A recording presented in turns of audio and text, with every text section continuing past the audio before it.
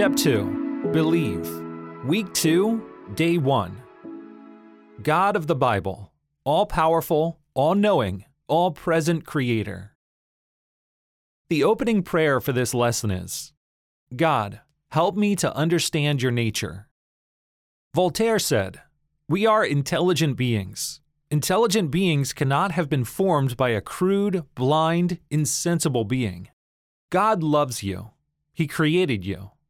This week, you will explore what God's own Word, the Bible, says about His nature and His character, starting with His creation of you. Psalm 139 verses 13 to 16 says, "For you formed my inward parts. You knitted me together in my mother's womb. I praise you, for I am fearfully and wonderfully made.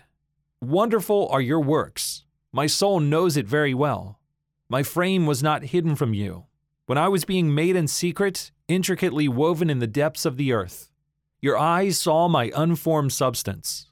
In your book were written, every one of them, the days that were formed for me, when as yet there was none of them." The Bible says that you were wonderfully made by God. As your designer, He knew all of your intricacies and days before you were formed. You are no accident. You are the workmanship of a great Creator. Take time to answer this question. Question 1. Did those who raised you give you the message that you are fearfully and wonderfully made? What messages did they give you? What messages have you received from others in your life? Genesis 1 verses 1 to 2 says, "In the beginning, God created the heavens and the earth. The earth was without form and void." Acts 17 verses 24 to 25 says, "God, who made the world and everything in it, being Lord of heaven and earth, does not live in temples made by man, nor is He served by human hands, as though He needed anything, since He Himself gives to all mankind life and breath and everything." You aren't the only thing God created from unformed substance. The first thing the Bible tells us about God is that He created the heavens and the earth. He created them with care and concern for every detail, just as He created you. Answer this question. Question 2.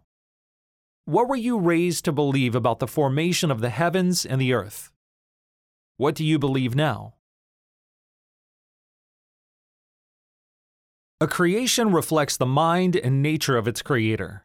You understand something about Picasso through his paintings. You learn something of Shakespeare through Hamlet. A building reveals something about its architect. Though the creator's existence is above and beyond the handiwork, you can know things about the creator through the creation.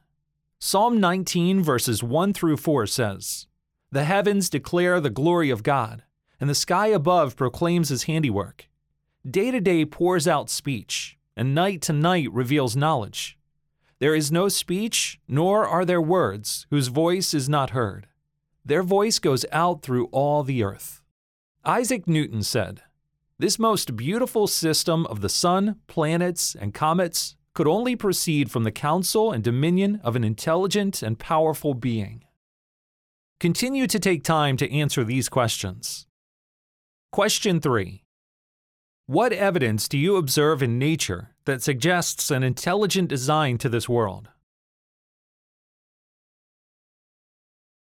Question 4.